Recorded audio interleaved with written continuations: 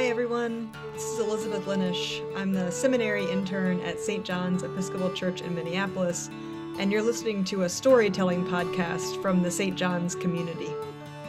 Each Sunday during Lent, we'll be talking to a different member of our community and asking them to tell stories that connect to the gospel reading for the day.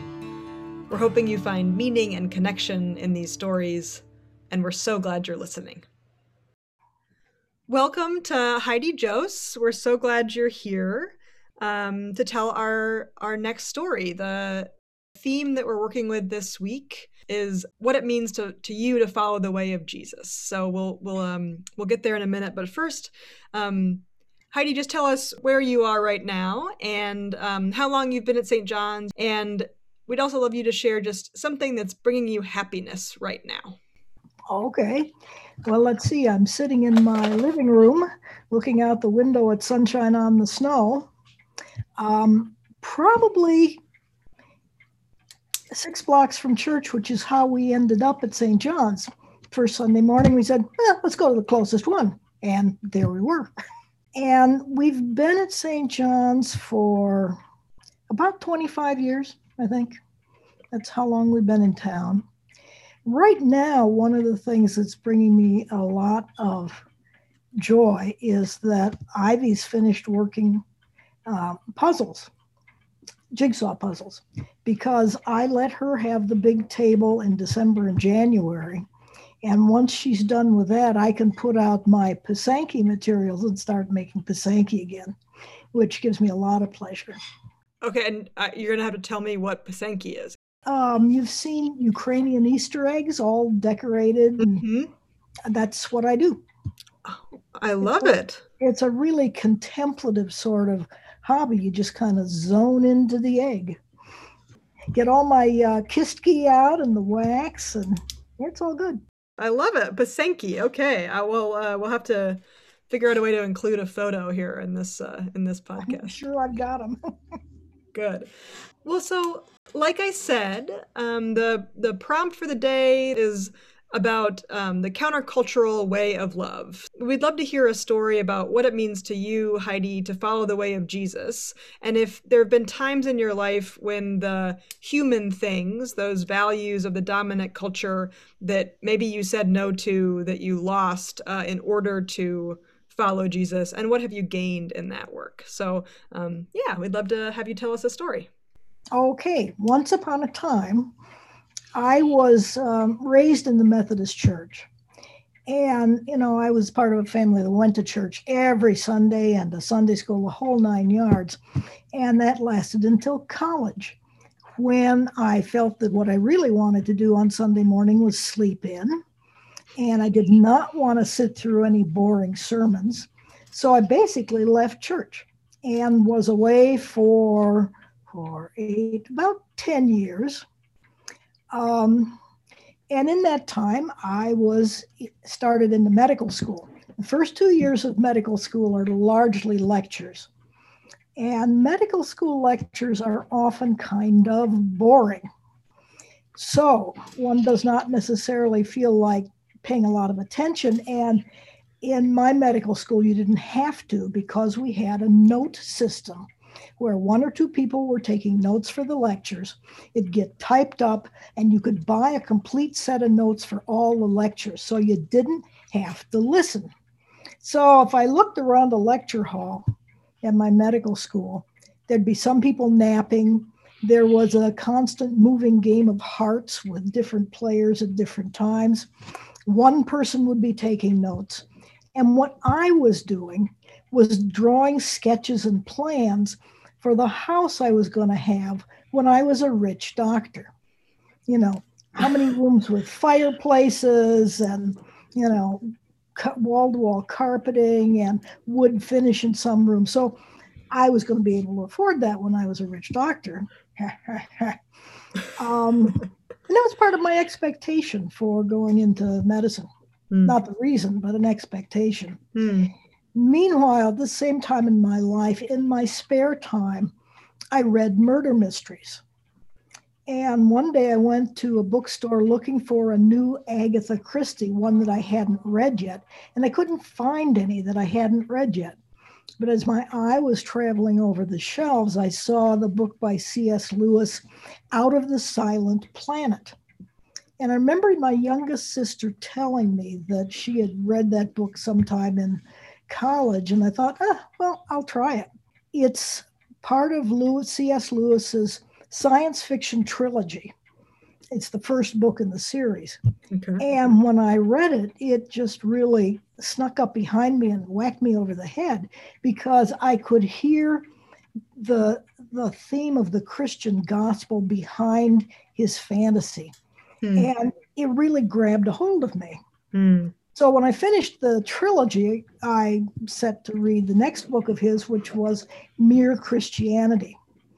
And his theme in that is that lots of people who leave church never really got to know church in the first place. So I went out and got a copy of the Bible in a readable translation, and I read all the way through it from Genesis to the Revelation, including all of Leviticus. And when I'd finished that, I thought, well, maybe I need to go back to church. So there was a little Methodist church not far from the housing there, and I went back to church and I started praying again, which I can't remember. I guess I can't remember if I'd done much of that in the past. And then I went with a friend on a trip to Drew University. She was going to see her sister and brother-in-law, because brother-in-law was going to seminary at Drew. And as I wandered around the campus, this very strange idea came into my head.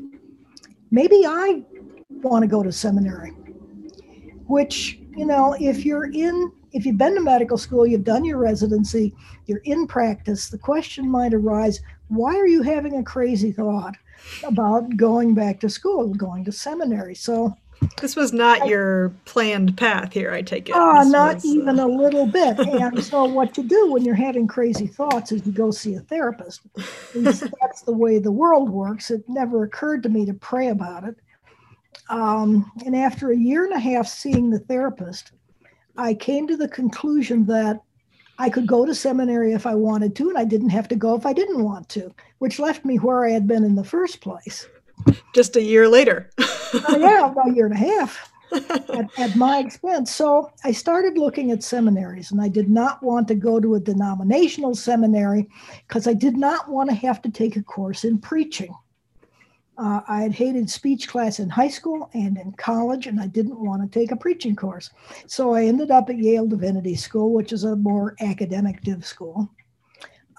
Except that while I was there, I got the thought that I might want to take a preaching class, which I did, and turned out to be half decent. Now, I also did not go to seminary with any intention of being ordained. I only went there because I wanted to know everything about this religion, this belief system that I had met again as an adult. But another year and a half out of seminary, and I was being ordained in the Methodist Church, which kind of took me by surprise. And I thought it might be fun to serve a church, but they didn't give me a church to serve. Instead, they took advantage of the fact that I was a psychiatrist and made me a psychiatrist for the church, running a counseling program for pastors and their families in that geographic area. So I was being a psychiatrist, but for a lot less money than I would make as a psychiatrist.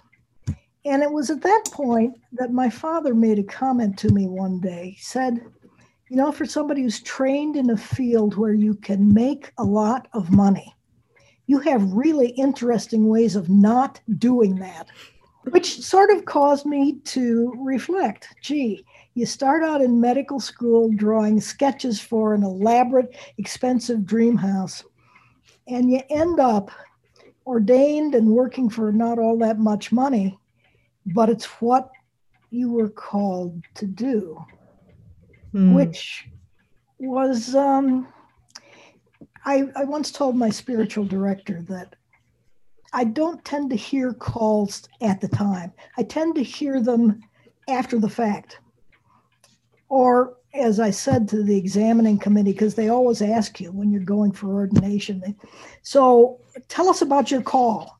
And my answer always was, it was long distance and collect. I love that. Long distance and collect. Uh-huh. So Heidi, you talk here about your father says you have really interesting ways of avoiding making money. You talk about things that you really gave up, things that a path you thought you were on that you turned out not to be on, that you moved from. There were things clearly that you lost. Are there also things that you feel like you have gained from following this call? That's absolutely correct, because I've never spent my whole time serving a church in all my ordained years. I've always been doing both, being a psychiatrist and being a priest. And I keep thinking, well, someday I'm going to do just one or the other. But I've never ended up doing just one or the other. I've always ended up doing both. And I've loved what I've done in the church. I love to teach. I love to preach. I love the Eucharist. A lot of things that I get to do in my ministry, in my relationship to Jesus and to the people of the church, that I would have had no idea about if I were busy living in my dream house. I've had no idea about it.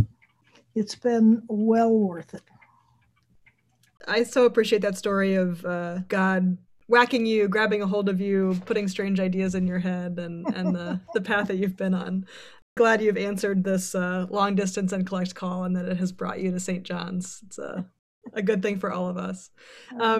Well, so as we move on here, I'm interested if you'd be willing to share any kind of a spiritual practice or a piece of writing or a poem or music that's been speaking to you in your life right now that you'd be willing to share with the people of St. John's. One of the things that I met while I was at seminary, in the process of taking a course by Henry Nouwen on compassion, he brought in Parker Palmer to teach us how to center, how to do centering prayer, which, as this little low church Methodist, I had never heard of in my whole life, and seemed strange to me at the time, but it really has become my major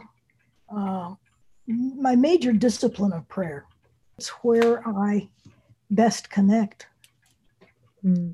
Well, Heidi, thank you again for sharing that and for sharing your story. It's been wonderful to hear more about the path you've been on and following the divine things and not always the human things. So we're so grateful for your time and your story. Well, I'm grateful that it happened to me and that I wasn't dumb enough to miss it.